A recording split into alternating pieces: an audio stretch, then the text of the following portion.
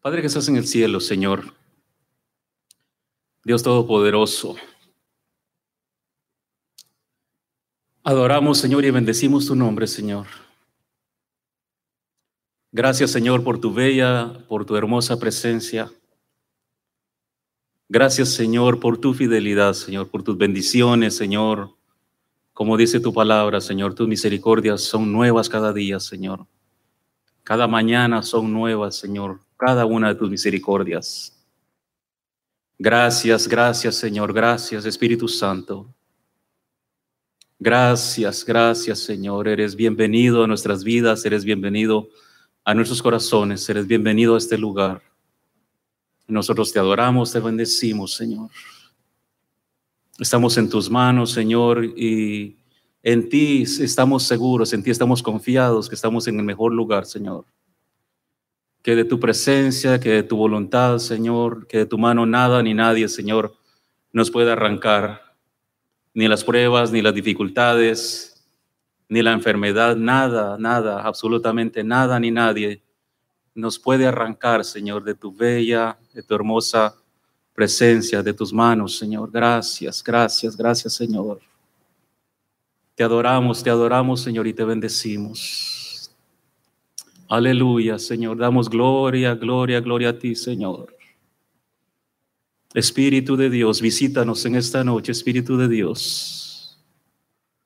Aleluya, aleluya, aleluya. Ponemos nuestras cargas, Señor, delante de ti, Señor. Las traemos, Señor, a tus pies, Señor. Nuestras dificultades, nuestros problemas, Señor. Nuestras luchas, Señor, las traemos delante de ti, Señor. Tómalas, por favor, Señor. Quita la carga, Señor. La preocupación, Señor, sea echada fuera, Señor, de nuestros corazones, de nuestras vidas, Señor. Que haya liberación, Señor, en nuestras mentes y en nuestros corazones en esta noche. En el nombre de Jesús, Señor, toda dificultad, Señor, la ponemos en tus manos. En el nombre de Jesús, en el nombre de Jesús. En el nombre de Cristo, bendice, por favor, a cada persona, Señor, que ya está acá en este lugar, Señor. Los que nos van a ver por los diferentes medios, Señor, sé tú, Señor, con ellos. En el nombre de Jesús, en el nombre de Jesús. Nos disponemos, Señor, a recibir de ti, Señor. Gracias, gracias, gracias, Cristo. Gracias, Espíritu Santo. Gracias, Señor. Aleluya, aleluya. Amén. Amén, amén, amén. Aleluya. Bueno, vamos a tener nuestro estudio entonces en el capítulo número 6 del libro de los Hechos. Nos hemos estado gozando con las enseñanzas, ¿verdad? Estamos aprendiendo, yo estoy aprendiendo mucho de estos estudios. Y las verdades, las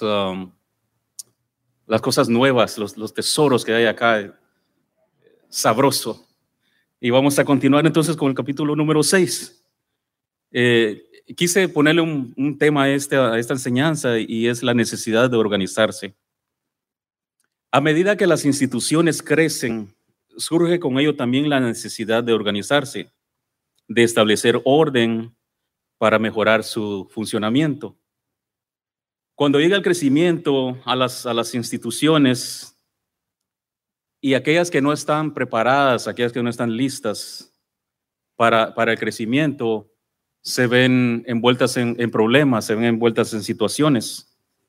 Y hay una frustración en el líder, hay una frustración en las personas que están al frente porque las cosas no funcionan bien. Si no hay una estructura, el líder que está al frente de cualquier institución va a tener demasiados problemas porque le va a tocar a ese líder desarrollar demasiados cargos, hacer muchos trabajos. Y en ese esfuerzo, en esa buena intención de querer hacer todo, va a fallar. Porque es imposible que una persona pueda hacerlo todo. Entonces va a fallar y no va a poder, si es una empresa donde da servicio, no va a poder dar el buen servicio a los clientes. Va a tener que detener el crecimiento, en el mejor caso, Otras empresas no pueden con el crecimiento y se ven obligados a cerrar las puertas por la frustración y porque no pueden cumplir con todo. La iglesia antigua, la iglesia primitiva, como habla la Escritura, como la conocemos en el libro de Hechos, experimentó un crecimiento y creció de una manera, discúlpeme el término, de una manera exagerada, porque se habla de miles de personas que en una enseñanza se convirtieron unos miles y en la otra enseñanza otros miles. Y entonces hubo un brote, hubo un crecimiento que uno no se lo puede ni siquiera imaginar, porque los censos en ese tiempo solamente registraban a los varones, a los hombres, más de 20 años. ¿Y qué pasa con las mujeres? ¿Y qué pasa con los jóvenes? ¿Qué pasa con los niños? Entonces estamos hablando de una cantidad de personas grandísima, exagerada. Y lo que sucede con la iglesia es que la iglesia no estaba lista para recibir este crecimiento, y tuvo situaciones, tuvo problemas, tuvo dificultades, porque no había una estructura. En el libro de los Hechos, nuestro capítulo de hoy, capítulo número 6, vamos a leer el versículo 1 al 4. El libro de Hechos 6, del 1 al 4. Me gusta usar la nueva versión internacional. Si usted tiene otra versión, es la misma, es diferente interpretación, pero también están las pantallas. Dice su palabra, vamos a leer del 1 al 4. Dice, en aquellos días, al aumentar el número de los discípulos, mire la primera palabra, dice, al aumentar el número de los discípulos, se quejaron los judíos de habla griega contra los de habla aramea de que sus viudas eran desatendidas en la distribución diaria de los alimentos. Así que los 12 reunieron a la comunidad de discípulos y les dijeron, no está bien que nosotros los apóstoles descuidemos el ministerio de la palabra de Dios para servir a las mesas. Dice el 3, hermanos, escojan de entre ustedes a 7 hombres de buena reputación, llenos del espíritu y de sabiduría, para encargarles esta responsabilidad. Así nosotros, dicen los apóstoles, nos dedicaremos de lleno a la oración y al ministerio de la palabra. Se da esta situación, pero comienza dice la Biblia que en aquellos días había aumentado, dice la palabra aumentar.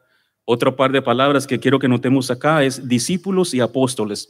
Los discípulos son los seguidores de Jesús y los apóstoles son los 12 que Jesucristo había escogido. Los apóstoles, menos aquel que salió aquel que falló, ¿no? Pero ya habían elegido a uno más, entonces habían 12. Y después se une el apóstol Pablo también a la lista. Se dio una situación. Al principio hablamos del crecimiento, de la manera como creció la iglesia, pero surgió un problema en la iglesia, y es el cuidado de las viudas. Entonces, a medida que la iglesia crecía, las situaciones y los problemas comenzaron a darse a conocer. Cuando hay pocas personas en un grupo, en cualquier grupo, casi no hay problemas, casi no hay situaciones, pero cuando empieza a crecer el grupo de personas, también los problemas surgen con ello. Y fue lo que sucedió en la iglesia. Creció el número de seguidores, creció el número de creyentes, pero también comenzaron a surgir situaciones. Y el problema que se da en la iglesia es que había una insatisfacción porque un grupo de mujeres, a la cual la Biblia las describe como viudas, estaban siendo desatendidas. En ese tiempo había un grupo de mujeres y el reclamo fue que estas mujeres no estaban siendo atendidas, estaban descuidadas y no estaban siendo atendidas. Y eran viudas de las cuales la iglesia estaba encargada. Eran mujeres que la iglesia cuidaba. Posiblemente no tenían hijos, posiblemente sus maridos habían muerto, y por eso la Biblia las describe como mujeres viudas. Este grupo estaba compuesto por 2 grupos, unos que hablaban el idioma griego y otros que hablaban arameo. Ambos grupos eran judíos, ambos grupos eran de lo mismo, pero habían crecido en diferentes lugares. Unos hablaban español y otros hablaban inglés. Entonces ahí como que se da esto, ¿verdad? Bueno, si yo no entiendo lo que me dices, me estás desatendiendo y aquí hay un problema, no nos ponemos de acuerdo. La cosa es que este grupo quedó desatendido y ahí fue donde surge este problema. En ese tiempo había un cuidado especial para estas mujeres, que incluso la Biblia las refiere como las viudas, y son mencionadas en la Biblia. La viuda es mencionada en la Biblia, pero muchas veces. ¿Por qué? Porque son mujeres desamparadas, son mujeres que no tienen protección, son mujeres que han sido marginadas, y la Biblia las menciona de una manera tan especial. Miremos qué tan importantes son las viudas en el tiempo bíblico, que Dios, siendo Dios, Él muestra cuidado para este grupo de mujeres tan especiales. En Isaías 1:17 nos dice: aprendan a hacer el bien, busquen la justicia y reprendan al opresor, aboguen por el huérfano, y dice, defiendan a la viuda. Isaías 1:17. Estas mujeres, repito, era un grupo de mujeres que estaban desamparadas, no tenían sostén, no tenían quien las ayudara, no tuvieran quien las sostuviera, no tenían el soporte de una familia, estaban totalmente desamparadas. Y Dios en su misericordia, Dios en su gracia, en su amor, la menciona, y usted va a encontrar una y otra vez el cuidado a las viudas de parte de Dios en la Biblia. En el Salmo 68:5 nos dice Dios, hablando él de sí mismo, dice: Padre de los huérfanos y defensor de las viudas es Dios en su morada santa. Otra vez el Señor defendiendo a la viuda y al que no tiene defensa. Entonces estas mujeres ocupan un lugar especial, tanto en la iglesia como en el corazón de Dios. Dios está pendiente de ellas. Pero algo sucedió en este grupo, algo sucedió en la iglesia. ¿Y cuál era el problema que dijimos? ¿Se acuerda? Que no estaban siendo desatendidas, no estaban siendo cuidadas, sino que estaban siendo desatendidas. Lo que pasó, estas mujeres no estaban siendo atendidas de la manera correcta, y un grupo de la iglesia, un grupo de personas creyentes del grupo de la iglesia, se levantó y trajo el problema a los apóstoles. Curiosamente, la mayoría de personas que trae reclamos, que trae problemas al líder,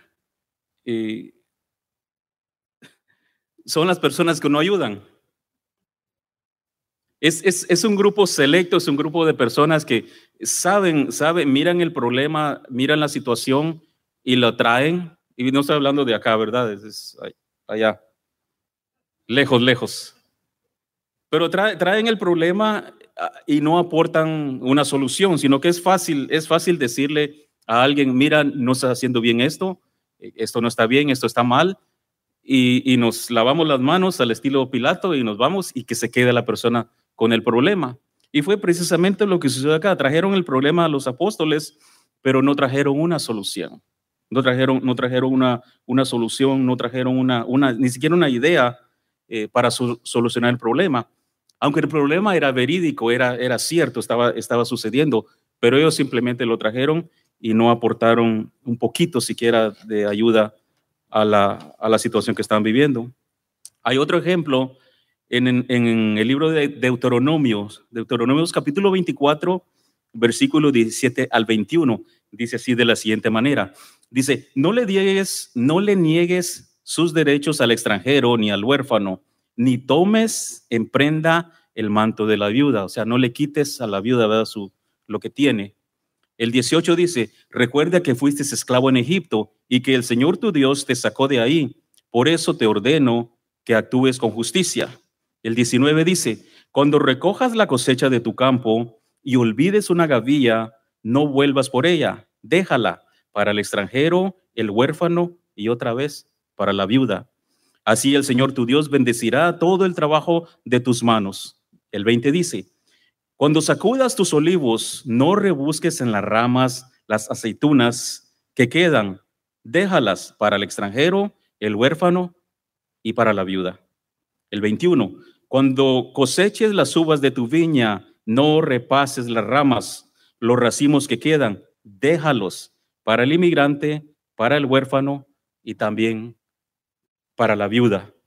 O sea, la situación que había, el problema que había en la iglesia era un problema legítimo. Ellos no estaban fuera del orden, estaban en lo correcto, vieron el problema y sabían que estaban respaldados por la palabra porque Dios tiene cuidado de la viuda. Entonces, no era algo fuera de lo común.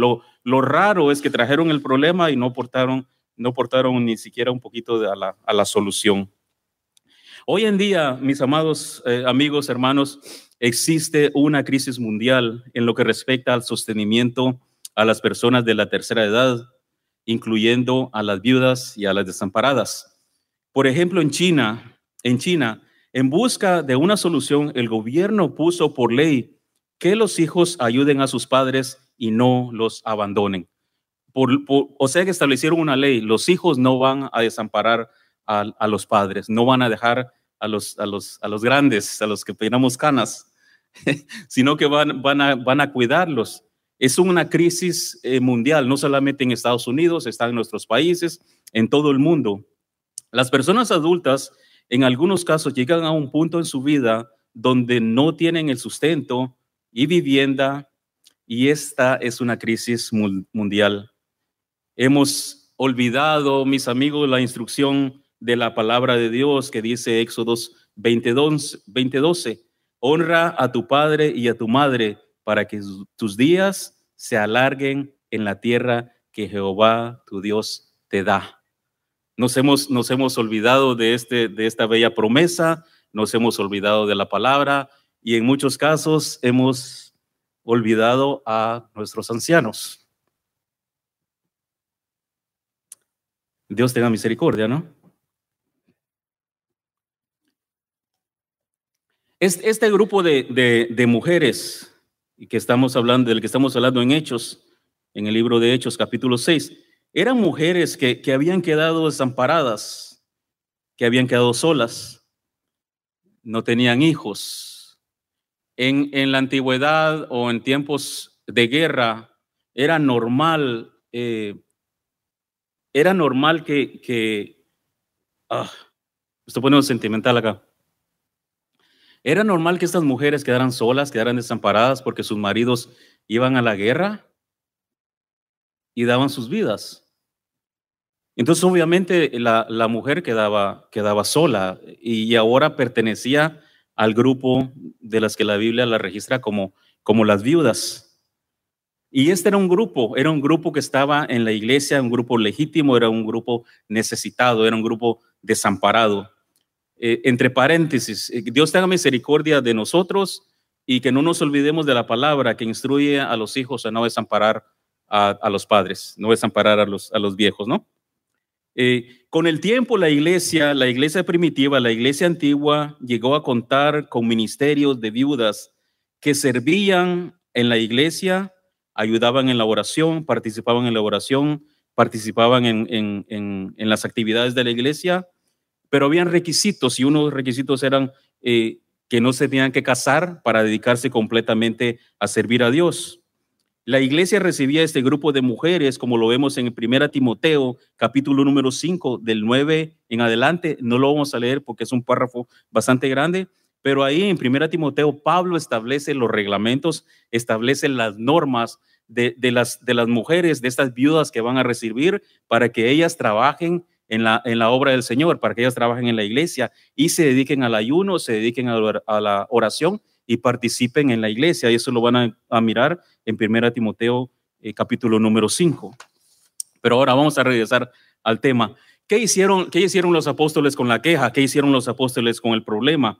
Aunque sea un problema legítimo, aunque sea un problema veraz, real, no deja de ser una queja.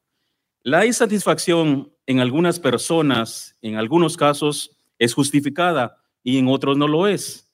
Se puede haber insatisfacción por diferentes razones. Puede estar uno insatisfecho porque uno piensa diferente, porque tiene gustos diferentes, porque no le gusta el color que a otro le gusta. Entonces hay razones por las cuales alguien puede estar insatisfecho y puedan ser razones normales. Y hay otras razones por las que unas personas pueden estar insatisfechos y no tienen absolutamente razón. Pero siempre vamos a encontrar estas personas. Las personas que tienen problemas de insatisfacción lo demuestran con sus comentarios, lo demuestran con su comportamiento y lo demuestran con su actitud. Platique con una persona que tiene problemas de insatisfacción, lo primero que va a salir de su boca es eso, insatisfacción, porque de eso está lleno el corazón de la persona.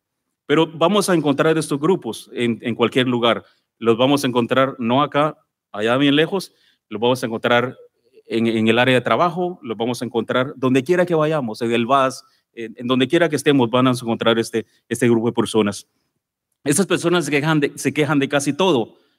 Se quejan si hay, porque hay mucho, y se quejan que no hay, porque no hay. Se quejan de que llueve y se quejan de por qué no llueve. Se quejan que el sol está más fuerte o se quejan porque no sale el sol. Pero siempre van a estar quejándose. Y en la iglesia hay dos grupos de personas, los que se quejan porque sirven y adivine qué, los que se quejan porque no sirven.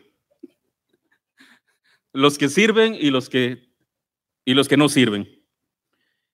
Y algunas quejas se le pone oído y a otras quejas dice uno, esto no tiene razón. Y hace uno oídos sordos, dice, ¿no? Caso omiso y a continuar el camino, porque no vale la pena detenerse con esas insatisfacciones que no están basadas en absolutamente nada. Precisamente ahora estamos hablando de un caso, un compañero mío de trabajo que siempre que platico con él tiene una queja. Que sí porque sí, que no porque no, pero el hombre siempre, yo gracias Señor por todo y él siempre quejándose, pero así es la vida. ¿Cómo reaccionamos nosotros ante la queja o ante la insatisfacción de alguien? ¿Cómo reaccionaron los apóstoles ante este caso que les fue traído? Ellos lo que hicieron en primer lugar, buscar una solución. No se enfrascaron en el problema a reclamarle a la persona que trajo la queja, sino que con la ayuda de Dios, con la ayuda del Espíritu Santo, pues, empezaron a pensar en una solución, empezaron a pensar cómo solucionar la situación y no se enfocaron en el problema.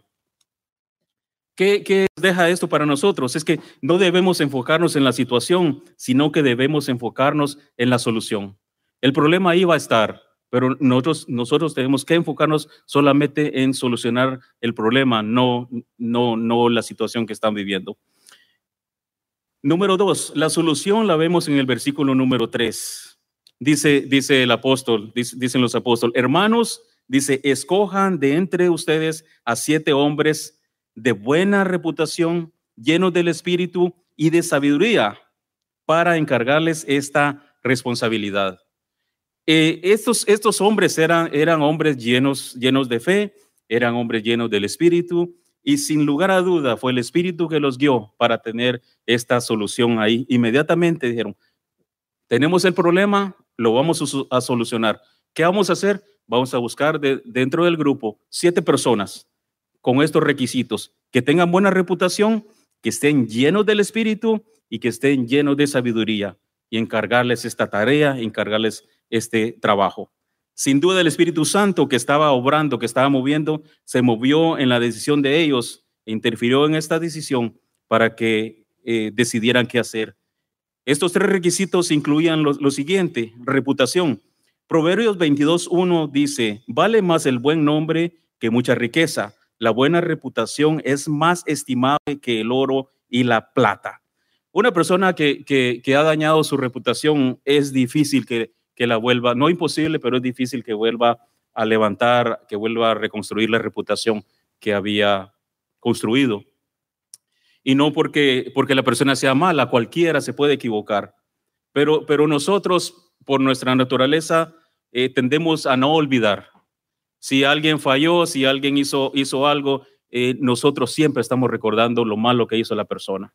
Siempre estamos recordando y tachamos y recordamos eso que la persona hizo. Entonces, ¿qué tan importante es la reputación? En lo que cabe en nuestra parte, cuidarla, cuidar nuestra reputación, cuidar nuestro testimonio en palabras griegas, aquí entre nos. Cuidar el testimonio, porque una vez que se mancha el testimonio, cuesta otra vez para recuperarlo. Dios nos perdona y no cabe ninguna duda de que Dios perdona el pecado más grande. Los que cuesta que perdonemos aquí entre nos en confianza somos nosotros. Cuesta. Entonces debemos de cuidar la reputación. ¿Qué es lo que estamos haciendo? ¿Qué hacemos? ¿Qué decimos? ¿Cómo nos comportamos? ¿A dónde vamos? ¿Qué estamos haciendo? ¿Para qué? Para que los demás pues siempre van a hablar, ¿verdad? Para que no hablen. O, como dice la palabra, si alguien nos acusa, que salgamos limpios de esa acusación. Si alguien dice algo a nosotros, que podamos salir libres de esa acusación que nos han hecho. Pero la reputación es bueno cuidarla, como dice Proverbios, es más vale tener buena reputación que tener oro o tener plata. ¿Están conmigo? Número dos, dice que sean personas del Espíritu. Entonces, los requisitos, ¿verdad? La reputación, y ahora el número 2, que sean llenos del Espíritu Santo. Y cuando estaba pensando en esto, dice, wow, que sean llenos del Espíritu. Si una persona está llena del Espíritu, hay más garantía que la cosa va a ir bien, ¿no? Que las cosas van a salir bien en una persona. Dice en Gálatas 5:22, este es el fruto del Espíritu. Y se puede, solamente de este texto, se puede sacar una variedad, puede sacar otra enseñanza con mucho contenido. Dice, el fruto del Espíritu, según Gálatas 5:22. En cambio, el fruto del Espíritu es amor, alegría, paz, paciencia, bondad, fidelidad. ¿Fidelidad? Amén. Ese es el fruto. Son varios ¿qué? Varias descripciones, ramas, características, ¿no? Pero el fruto es uno. Entonces dicen los apóstoles que tenga esto. Si una persona, me toca esto, me gusta, porque si una persona está llena del Espíritu, va a tener estas características. Debería por lo menos reflejar estas características que habla la Biblia. Imagínense, comienza primero con amor. Amor, alegría, paz, paciencia, amabilidad, bondad, fidelidad. El fruto del Espíritu comienza con amor. El amor es el condimento principal para servir en cualquier institución, donde quiera que esté. Si tiene amor, va a poder servir al máximo, lo mejor posible. Y todo lo que la persona hace o el creyente hace en la obra tiene que ir condimentada con amor. No puede faltar el amor en lo que hacemos. Cada cosa que el creyente hace, cada diligencia, cada trabajo, cada cosa que el creyente hace, debe estar condimentado con esto sabroso, con este condimento que es el amor. Si tenemos amor, mis amados hermanos, vamos a poder hacer muchas cosas, pero vamos a continuar. Dice, se menciona también la alegría. El servidor como nosotros, todos somos servidores. No hay, en la iglesia no hay un nivel de siervo, todos somos servidores. Tanto el que enseña, el predica, el que es todo, no hay más grande ni más pequeño. Entonces todos somos servidores. Dice, el servidor debe airar alegría. Su rostro refleja la alegría de servir y de vivir para Cristo. Una persona que está sirviendo debe ser una persona que está alegre, que irradia alegría cuando está sirviendo, cuando está haciendo algo. Porque, por ejemplo, cuando a alguien le dan la bienvenida, están esperando en la puerta, ¿no? y se topa con esta persona que es alegre, desde la entrada la persona va a ser contagiada de la alegría que tiene el servidor que está en la iglesia. Estos días han sido un poco difíciles, ¿no? Por la mascarita que tenemos que usar, entonces no se sabe si se están riendo o no. Pero es alegre llegar a un lugar, llegar a una iglesia y que la persona que está recibiendo a las personas estén alegres.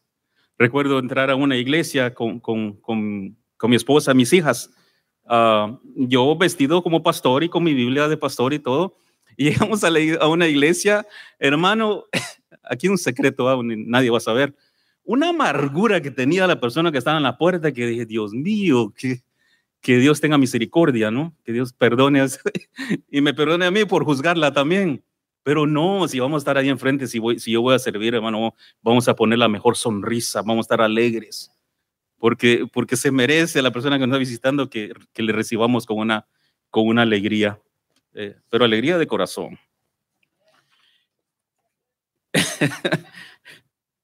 ¿Qué tal de la paz? Paz transmite. Uno puede transmitir a alguien paz. ¿Y cómo es eso? Pues, ¿cómo se transmite la paz a alguien? Cuando uno, no que sea calmado, ¿verdad? Pero hay algo en el saludo, hay algo en ese Dios le bendiga, hay algo en sus palabras que transmite tranquilidad. No atormenta a las personas, sino que le da un descanso, le da paz al momento del saludo, al momento de platicar. Y uno puede sentir eso cuando visita a estas personas que están llenas de paz. Aún en su lecho de enfermedad, estas personas que están llenas de Dios transmiten paz a la persona que va a visitar. ¿Cuántas veces hemos sido nosotros ministrados por alguien que está enfermo? Uno piensa, voy a ir a darle aliento, voy a ir a animar al hermano, y resulta que, wow, está mejor que yo. Y sale uno del hospital con fortalecido de ver la paz que tiene esta persona. Entonces, todos debemos estar cargados, llenos de paz. Ahí va otro, mire, este me gusta también. Tiene paciencia, dice. Tiene paciencia. Trabajar con personas no es fácil. Los trabajos, aquí en la iglesia no, la iglesia es fácil. Pero no es fácil lidiar con personas. Fíjense que a veces le damos duro a pobre Moisés. Le damos duro a Moisés porque no tuvo paciencia y que tenía que hablarle a la roca y que le gritó y que la golpeó y todo eso. Pero pobre Moisés estaba lidiando con millones de personas y eran personas difíciles, no eran la dulce miel, como dicen, eran personas difíciles que Dios los describe como personas de dura cerviz. Pero lidiar con personas no es fácil, nunca ha sido fácil. Las relaciones humanas son complejas. ¿Por qué? Porque somos de un país, porque somos de otra cultura, porque él es del norte, el otro es del sur. Y a veces detallitos pequeños nos hacen la diferencia. Y tenemos que acoplarnos ahí a esa situación. Amable. Es amable. Esto no es el fruto, es amable. El tono de voz debe ser dulce, debe ser amigable. La amabilidad no debe de faltar en el creyente. Y en una ocasión yo recomendé a alguien, bueno, le voy a contar un poquito. En la empresa donde yo trabajaba tenía la habilidad de prestar servicio. Y me llamó mi buen amigo y me dice, Melvin, necesito que me ayudes con esta situación. Yo arreglé todo, contacté a uno de los técnicos que se reportaban conmigo, le asigné el trabajo que vaya a hacerlo y le dije, Alex, se llama Alex, digo, Alex, cuando usted termine, por favor, me llama, quiero saber que eso salió bien porque esta persona es mi amigo y yo quiero hacer algo bueno para él, lo mejor. Por favor, me llama cuando usted termine.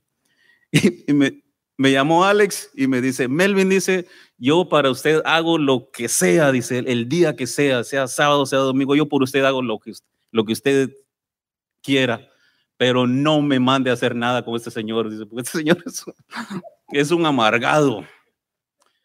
Y yo, santo Dios, ¿no? Nunca le dije que era cristiano, nunca le dije, ¿sabe qué? Este es un hermano de la iglesia. Pero el servicio se hizo en la iglesia. Y dice él, y yo, bueno, me lo guardé aquí, hasta el día de hoy nadie sabe nada. Nunca supo nada, pero hablé con Alex y le digo a Alex, le digo así, a veces nos sucede con personas así. Pero gracias porque usted no lo hizo para él, lo hizo para mí. No lo hizo para Dios, lo hizo para mí, le digo gracias.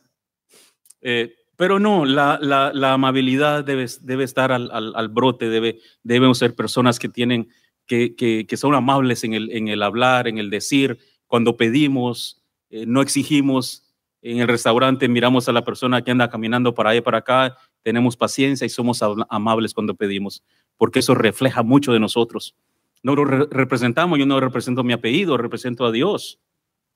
A donde quiera que voy, entonces debe haber amabilidad en nosotros. Es bondadoso. Una persona bondadoso tiene la disposición de atender, de ayudar. Bondad es amor en acción. Entonces tenemos también que ser bondadosos como hijo de Dios. Pero dice también fiel. ¿Quién es una persona fiel? Una persona que es fiel es alguien digno de confianza, alguien que no falla. Entonces esto también tiene que estar en estos hermanos que van a elegir los apóstoles para servir a las mesas, que sean personas también de confianza. Uno no sabe cuándo se va a encontrar con una persona nueva o si la persona que viene a la iglesia va a ser la primera vez. Y dependiendo de cómo nosotros recibamos a esa persona, de ahí va a depender mucho si va a regresar o no. De la amabilidad que nosotros enseñemos, de la amabilidad con que nosotros recibamos a estas personas, eso va a decir mucho para que esa persona regrese otra vez. Y en muchos casos, en muchas iglesias, llegan personas a visitar y se quedan solamente con la primera impresión, porque no fue una impresión agradable. De ahí del parqueo se decepcionaron y dicen, no, aquí no vuelvo más. La iglesia nuestra está en esta transición, yo siento un crecimiento, tal vez porque soy nuevo en la iglesia, ¿no? Pero yo siento que algo está pasando, yo miro que algo está sucediendo y nuestro corazón tiene que estar abierto a esto que Dios está haciendo en nuestra iglesia, porque vamos a mirar personas nuevas, vamos a mirar personas que van a llegar a nuestra iglesia y nuestro corazón tiene que estar abierto para estas personas. Yo tengo que estar dispuesto para recibir a estas personas. Pero algo va a suceder, algo va a suceder. Todo esto que está pasando, esto de discipulados, de grupos y de aquí y de allá, va a traer sus efectos. Va a traer sus efectos y estamos a la expectativa de cosas grandes. Amén. Me emociona, a mí me emociona esto. Me alegra, me emociona cuando se habla de crecimiento, cuando se habla de multiplicación. Me emociona. Número 3, que haya en ellos, dice, sabiduría.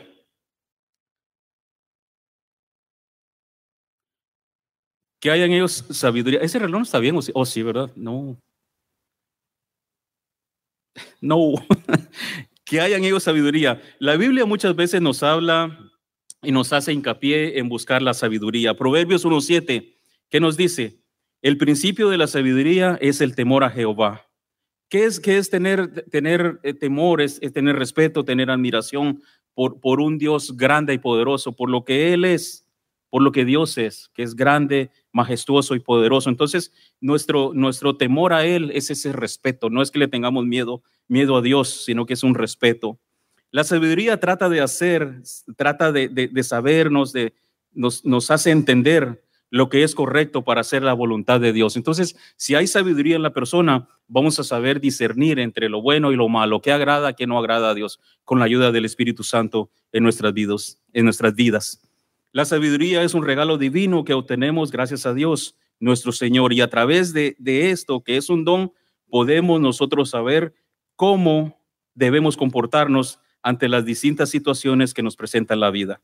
En otras palabras, era importante que aquellos hombres fueran maduros y supieran cómo comportarse ante las situaciones que llegarían a sus vidas, porque es una iglesia que está en crecimiento, porque es una iglesia que va creciendo por números grandes. Entonces ellos tenían que estar listos, los apóstoles tenían que saber que eran personas en quienes podían confiar, porque la tarea que venía era una tarea grande también. Vamos a leer ahora en Hechos 5, 6, 5 al 7. No, perdón. Estamos en 6. 6 del 5 al 7. Hablando de la propuesta, dice, esta propuesta agradó a toda la asamblea. Escogieron a Esteban, hombre lleno de fe y del Espíritu Santo, y a Felipe, el prócoro, a Nicanor, a Timón, a Parmenas y a Nicolás, un prosélito de Antioquía. El número 6, los presentaron a los apóstoles, quienes oraron y les impusieron las manos, y la palabra de Dios se difundía. El número de los discípulos aumentaba considerablemente en Jerusalén, e incluso muchos de los sacerdotes obedecían la palabra. O sea que los discípulos se estaban multiplicando, los seguidores de Jesucristo estaban multiplicándose por montones, por miles, por cientos, y la iglesia continuaba en este creciente por número grande. Cuando tuvieron la elección, todos estuvieron de acuerdo con la decisión de los apóstoles. Aunque había sido una prueba, aunque había sido un reto para la iglesia, el Espíritu Santo tomó el control y pudieron resolver la situación. Supieron qué hacer y cómo hacerlo.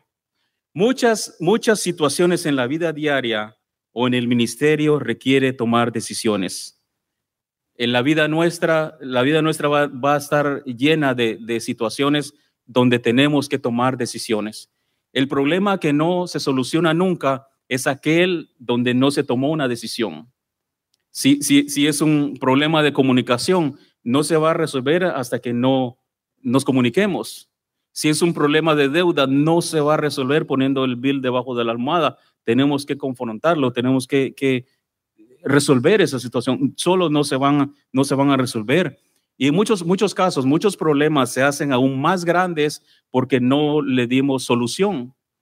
Dejamos que el problema se haga más grande, como dicen, la avalancha en la montaña comienza con un poquito de hielo, un poquito de nieve que viene rodando hasta llegar abajo, pero cuando llega abajo ya se convirtió en una avalancha difícil de detener, pero comenzó con un pequeñito, con algo pequeño. Así son los problemas también. Los problemas que no se solucionan van a seguir creciendo y van a seguir creciendo hasta que nos van a hundir. Entonces lo que hicieron los apóstoles, ok, este es el problema, esta es la situación. Vamos a actuar y vamos a solucionarlo. No se enfocaron en el problema ni en la persona que lo trajeron, sino que se enfocaron solamente en solucionarlo. Y eso es lo que debemos hacer nosotros. Si hay alguna situación que hay que arreglar, arreglémoslo, busquemos manera de hacerlo, que con la ayuda de Dios lo vamos a poder enfrentarlo. La iglesia creciente era una iglesia que estaba enfrentando cambios, retos, pero cuando se llega a un acuerdo, Dios se glorifica en cualquier situación. Podemos tener nosotros diferencias, podemos tener diferentes pensamientos, pero que esas diferencias no nos alejen, que esas diferencias no nos separen, sino que esas diferencias nos deben de unir. Respeto la forma de pensar suya, respeto la manera de pensar tuya y nos vamos a respetar, pero que esas situaciones no nos dividan. Porque si la iglesia hubiera caído en esta situación, la iglesia primitiva hubiera caído en esta situación, esto hubiera sido una división en esta iglesia. Y ahora no estaríamos hablando de una bendición, sino que de una división. El enemigo se va a levantar como fuerte, se va a levantar como gigante. Y si nosotros le damos espacio, si nosotros le damos lugar, entonces como dicen, nos va a ganar el mandado, dicen por ahí. Entonces no debemos dejarlo, sino que resolvamos cualquier cosa que sea, cualquier situación debe ser resuelta. Cuando la iglesia, hermanos, se cubre con oración, todas las barreras y malos entendidos son derribados, ya que es Dios a través de su Espíritu Santo quien está en control. La iglesia que ora es una iglesia victoriosa. La iglesia que busca la llenura del Espíritu Santo va a ser una iglesia victoriosa y va a salir avante en cualquier situación que el enemigo le traiga, en cualquier situación que la circunstancia le presente. Tiempo de transiciones. La iglesia es un organismo vivo que necesita cambios, ajustes. Y nosotros como miembros debemos estar dispuestos a los cambios y ajustarnos a lo que guía, a lo que dicta el Espíritu Santo, o a lo que en este caso al líder, al pastor general, Dios pone en su corazón. Nosotros tenemos que estar de acuerdo con los cambios. Las organizaciones grandes, de nombres grandes, están en continuo cambio y en continua renovación. Dice uno, ¿por qué esta empresa, dígase cualquier empresa, no la vamos a hacer comercial a ninguno, pero ellos se mantienen haciendo comerciales, se mantienen renovándose? Y mira usted un comercial nuevo, mira algo nuevo, continuo. No se quedan estancados, no se quedan solamente ahí, sino que están continuamente renovándose.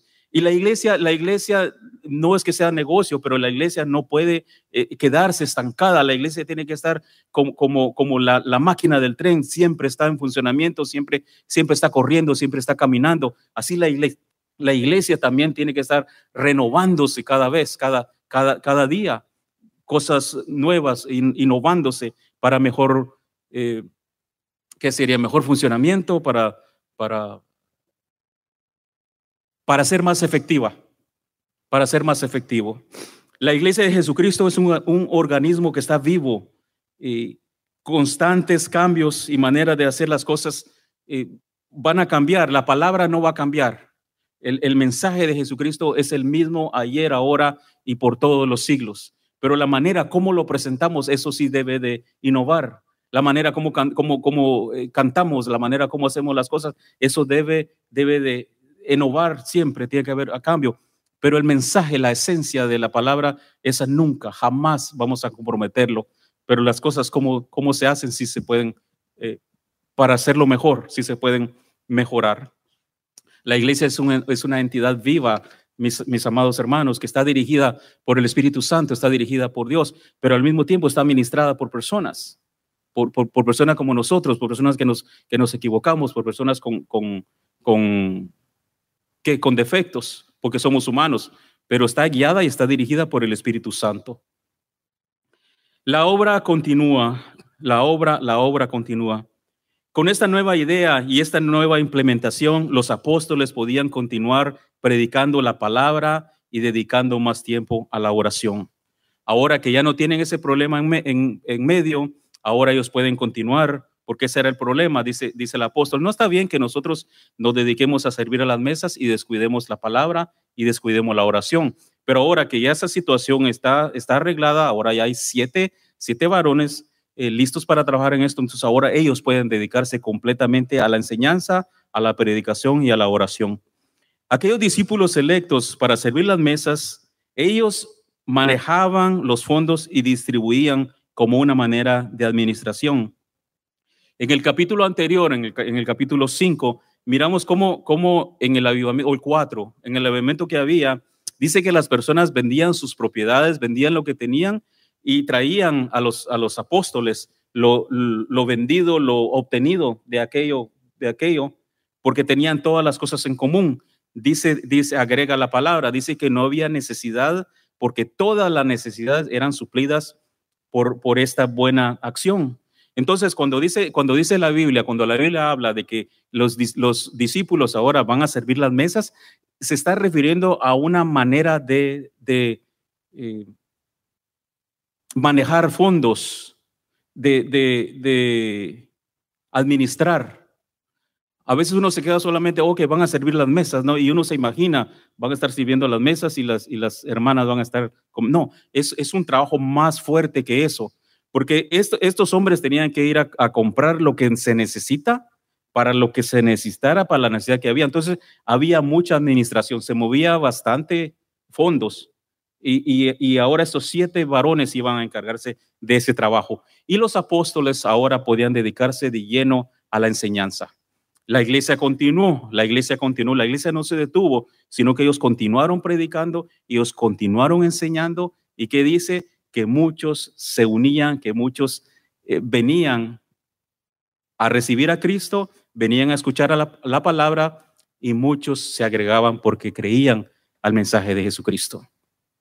La iglesia, mis amigos, mis hermanos, mis amados, va a continuar creciendo.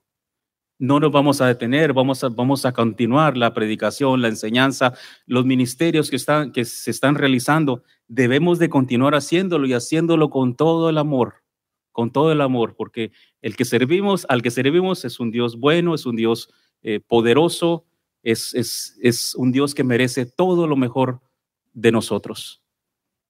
Todo lo mejor que nosotros podamos dar, nuestro Dios se lo merece. Debe haber disposición y sensibilidad en el corazón del creyente. Cualquiera que sea la tarea que nos toca hacer en la obra del Señor o en el ministerio que realizamos, debemos hacerlo con todo amor, con todo temor delante de Dios. Con amor, mucho amor y otra vez amor. Yo quisiera seguir, pero eso está bueno. Decía un hermano, esto está tan bueno que me dan ganas de recoger una ofrenda. Pero nos vamos a quedar acá para que les dé ganas de regresar. Tengo ganas de que oremos. ¿Gusta ponerse en pie? Las personas que nos ven por línea, si hay alguna necesidad en tu corazón, si estás pasando por algún problema, confía en Jesucristo, confía en Dios, que para Él no hay nada imposible. Si no tienes una iglesia donde congregarte, te invitamos a la nuestra. Estamos en la ciudad de Carson, Misión Ebenezer Family Church, en Carson, California. Y aquí te vamos a esperar y hay un grupo de personas que te vamos a recibir con los brazos abiertos. Y te vamos a dar todo el amor del mundo porque te amamos y amamos al Señor con todo el corazón.